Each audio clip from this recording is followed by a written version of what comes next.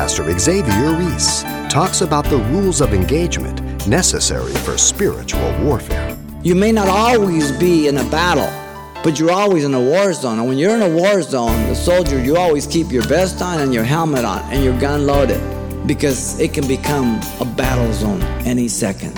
The enemy's out there. The origin of warfare is spiritual. Realize the origin is Satan, and he wants to disrupt and destroy.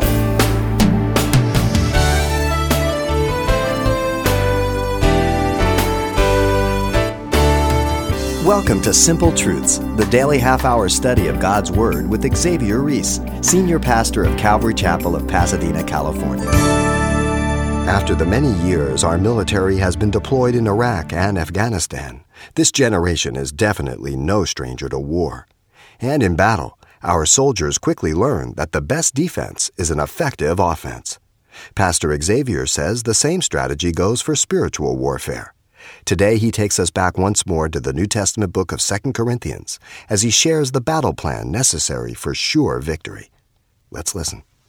Paul now turns to give specific attention to the false teachers that had infiltrated the church of Corinth and were undermining the ministry of Paul by attacking his apostleship. Paul defended his ministry dealing with the Christian living in chapter 1 through 7. Then Paul defended his mission offering dealing with Christian giving in chapter 8 and 9. And Paul now defends his apostolic authority dealing with Christian discerning in chapter 10 through 13. Like the Corinthians, if each of us do not see with the eyes of the Spirit, we will be taken in by false teachers who corrupt the Word of God. We must be vigilant. We must pay attention to God's Word. Paul had been accused of coming to them with fleshly wisdom, as chapter 1, verse 12 says. Vacillating by his words in chapter 1, verse 17, about his trip to Corinth, whether it was going to go through Macedonia and then afterwards. And they were saying, he's fickle. Having no letters of commendation, chapter 3, verse 1. The real apostles in Jerusalem don't even back him up. Having no integrity, wrong motives in chapter 5, verse 11. Interested in money and gain, chapter 8, 20. He doesn't take money from you, but his offering is really for him. Being authoritative at a distance, but in letters he's really timid and fearful. Chapter 10, verse 10. His apostleship's not genuine. He's a false apostle. Chapter 11, verse 5. These are just some of the things. And if you've been around, you know how people can just lie and spread false rumors and everything else. Out of envy, strife, whatever it may be. People are people. And if you're a Christian, you must realize that you are born into warfare. You have no option on this. And you're slandered and everything else. People say, well, what gives you the authority to tell me what's right and wrong? Are you more righteous than me? And so on and so forth. Those are the attacks. They're really attack against the authority of God's Word, not you. So you have to get over yourself. Okay? It's not about you. Very important. Now, this was a constant occurrence to the Lord Jesus Christ, as he was opposed by the religious rulers of this day, envy and jealousy. They denied his authority and said he was false Messiah. Really wasn't genuine. Now, if they did that to Jesus, then we shouldn't be worried or concerned that they do it to us. There are many clear warnings in Scripture about those who do not only corrupt the Word of God, but they desire to lord over the people of God. Matthew 13, we have the parable of the sower that speaks about the wheat and the tares, about the leaven and the meal, about the birds that lodge in those big buzzards in the trees. The majority of the epistles are polemic. They fight heresy, wrong teaching. They're warning the believer about deception. If the believer cannot be deceived, why write the letters? The epistle of Jude describes them as spots, clouds without water, trees without fruit, wandering stars. 2 Peter tells us they are in the church and they will have many followers through deceptive words and twisting the Scripture. So the greater enemy is within, not outside. So when infiltration comes in, that's the greatest danger. Jesus gave a stern warning to all those who would stumble little children regarding their faith in Matthew 18:7. He says, "Woe to the world because of offenses, for offenses must come, but woe to the man by whom the offenses come." And in the verse previous to that, it said, "Now it's better if you tie a stone around your neck and be cast in the sea." Now that's Jesus. Be careful you don't say, "Well, he's not very loving." When you stumble, you distort, you twist, you try to deceive people from God's word, there is great judgment by God. The Apostle Paul now turns then to direct his attention to the false teachers indirectly as he addresses himself directly to the Corinthians. And so here in chapter 10, verse 1 through 6, the apostle declared his apostolic authority for spiritual warfare. And it's characterized by three things. Let me read. "Now I, Paul, myself, am pleading with you by the meekness and gentleness of Christ, who in presence am lowly among you, but being absent am bold towards you. But I beg you that when I am present, I may not be bold with the confidence by which I intend to be bold against some, who think of us as if we walk according to the flesh. For though we walk in the flesh, we do not war according to the flesh. For the weapons of our warfare are not carnal, but mighty in God for pulling down strongholds, casting down arguments, and every high thing that exalts itself against the knowledge of God, bringing every thought into captivity to the obedience of Christ, and being ready to punish all disobedience when your obedience is fulfilled." And so Paul declares apostolic authority here for spiritual warfare, characterized by the following. First, you have the plead regarding the warfare, verse 1 and 2, the plead. Then in verse 3 through 5, you have the perspective regarding the weapons of warfare. And then in verse 6, you have the practice regarding order after the warfare. Notice verse 1. The Apostle Paul uses authority after the example of his master, Jesus Christ. That's always a good start. Don't miss it. I mean, this is hot stuff here. And if you've been in confrontation, it's hard to keep cool, right? Very hard. Because we want to lash out. Paul pleaded with the Corinthians in view of the deception of the Judaizers. Listen to his words.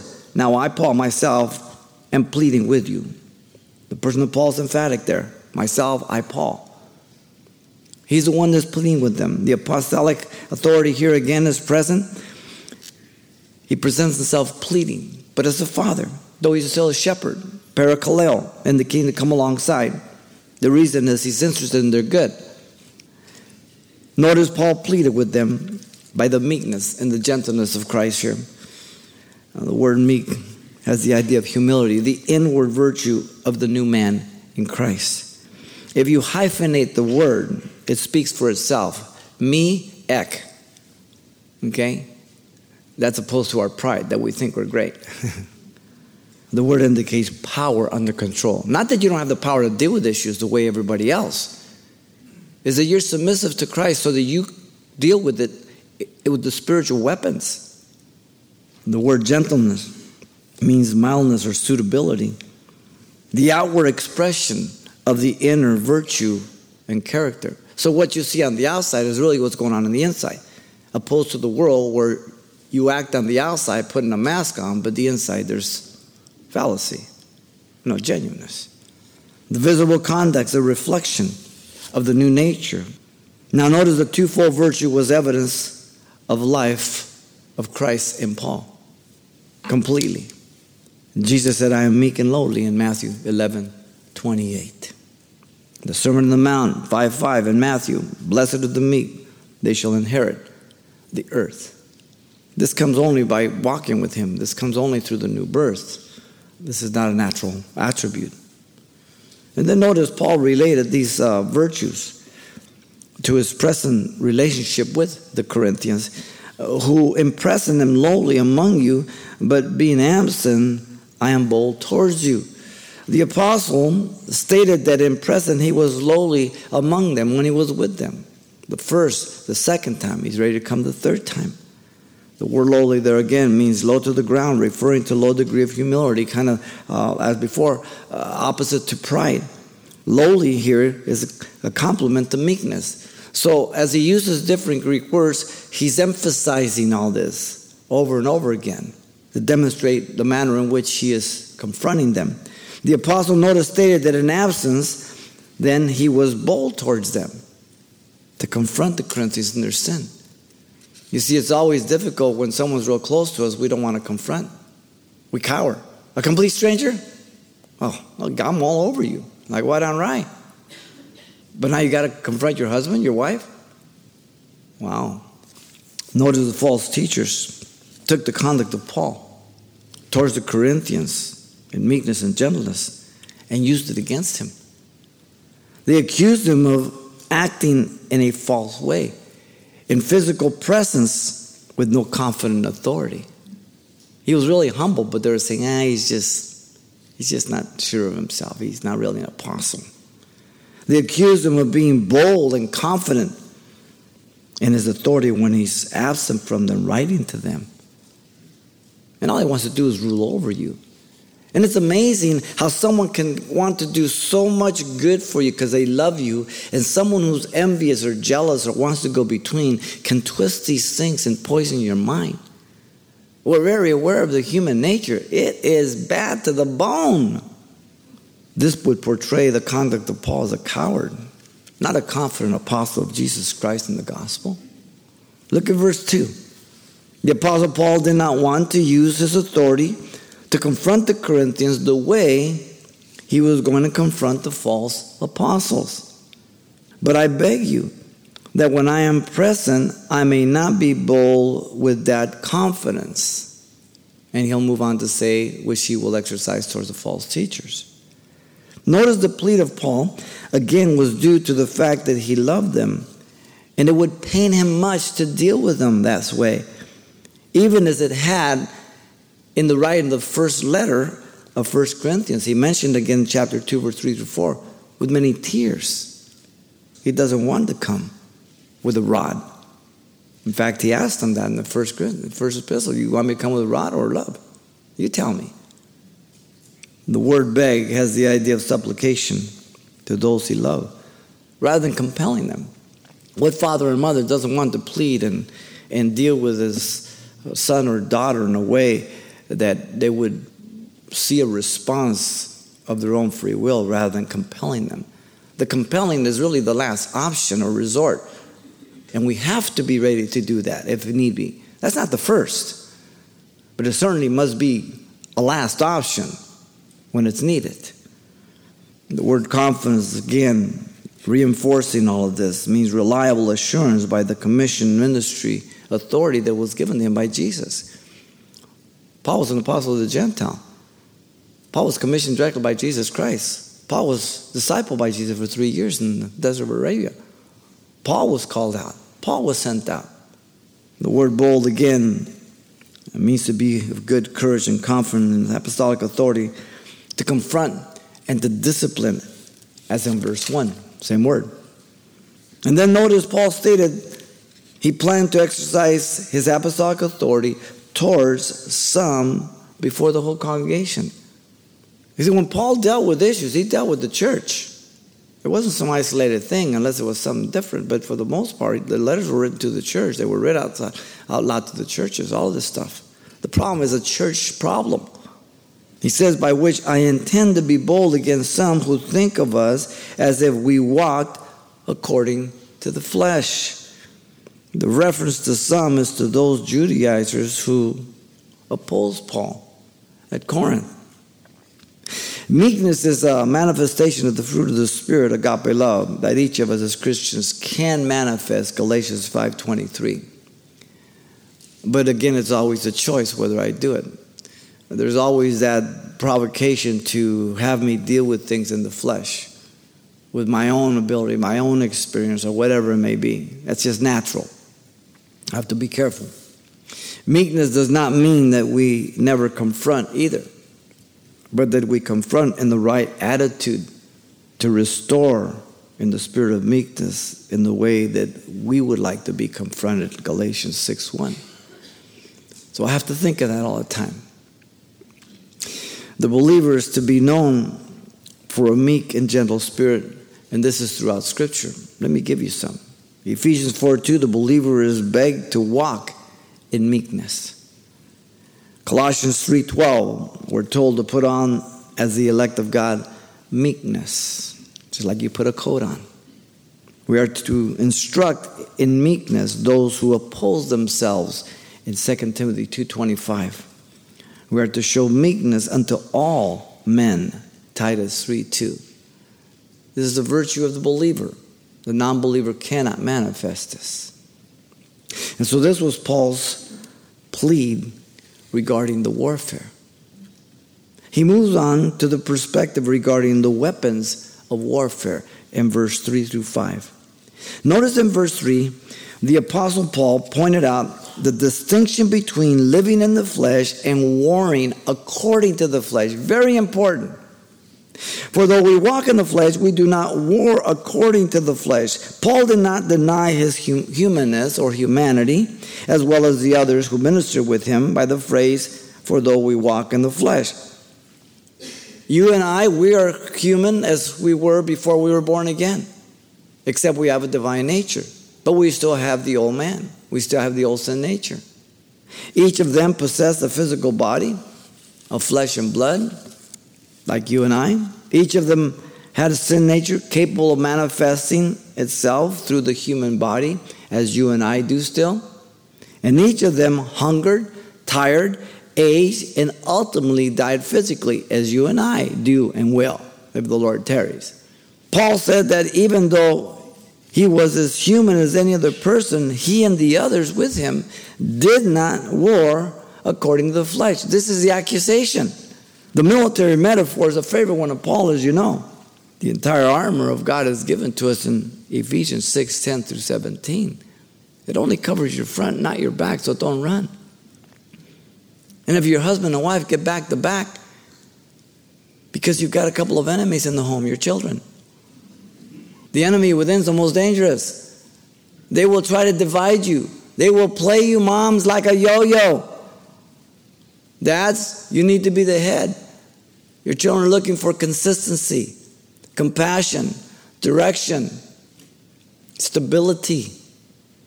In other words, even though they were human as any other person, they were not depending on nor resorting to their sinful nature or natural ability to combat the spiritual opposition at Corinth or any other place. They always dealt with it with spiritual weapons. Always. The word war there means to make a military expedition and lead soldiers into war.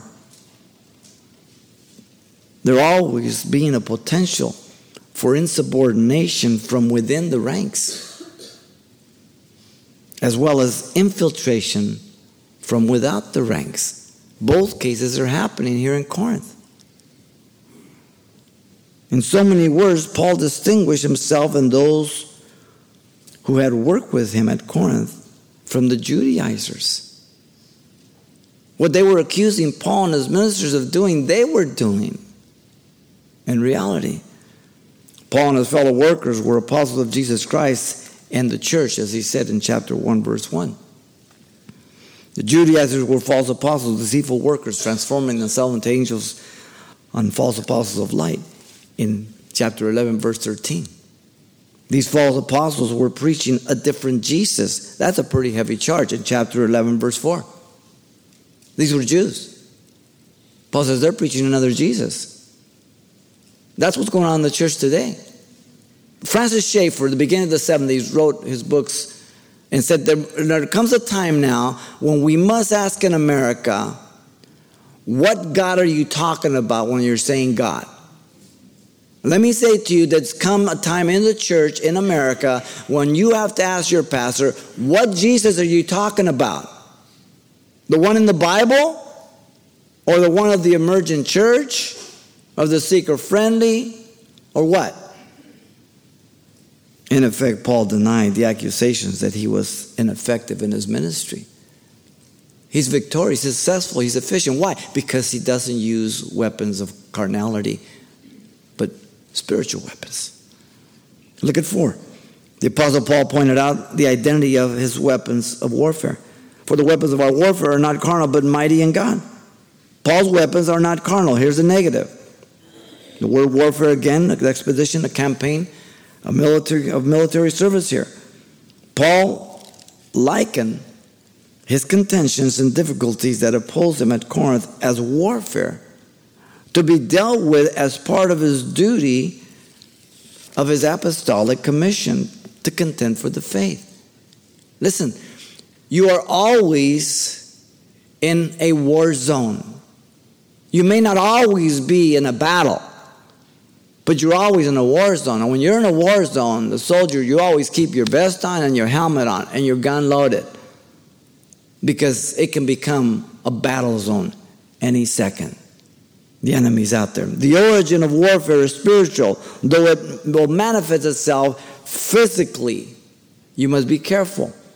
When things start happening in your home or with your marriage and this and that, and you say, that doesn't mean you don't confront each other, doesn't mean you don't hold each other accountable, but realize the origin. The origin is hell and Satan, and he wants to disrupt and destroy your home, your relationship. And if you both don't agree and see that, you'll be all over each other's throats. The word carnal is sarkikos. It means dominated by the natural sinful nature of man. Sarx is flesh. Any word that ends in an ikos is controlled by whatever the word is.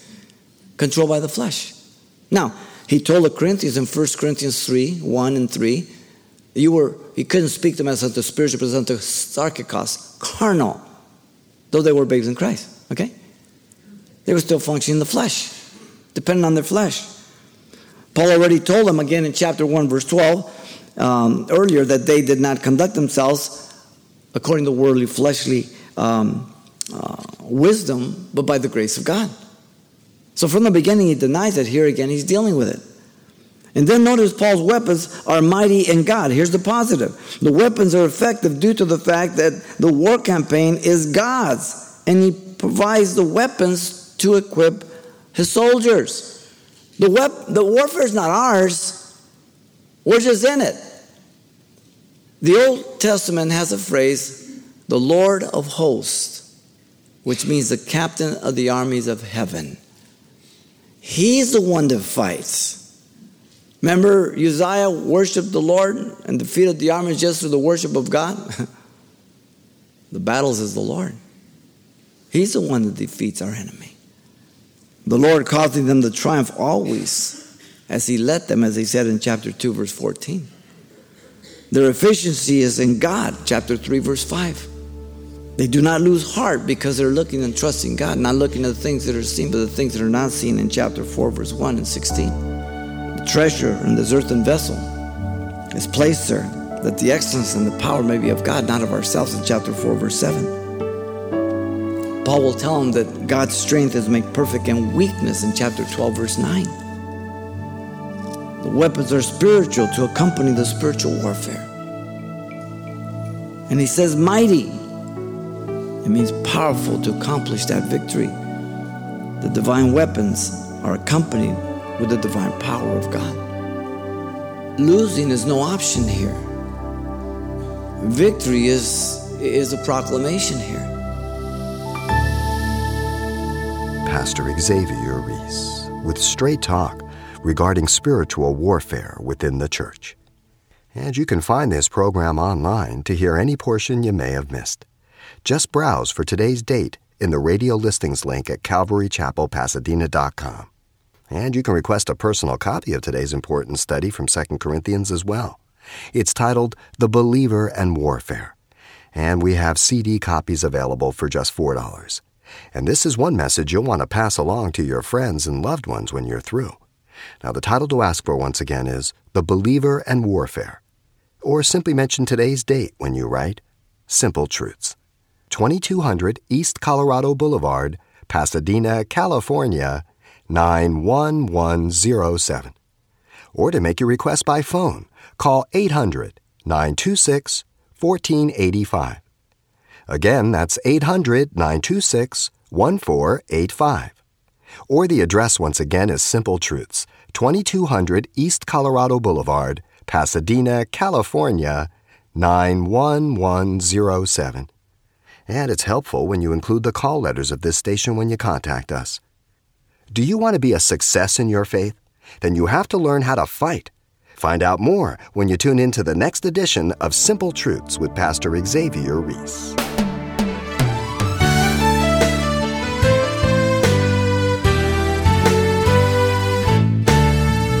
Simple Truths with Pastor Xavier Reese, a daily half-hour broadcast, is a radio ministry of Calvary Chapel of Pasadena, California. www.calvarychapelpasadena.com.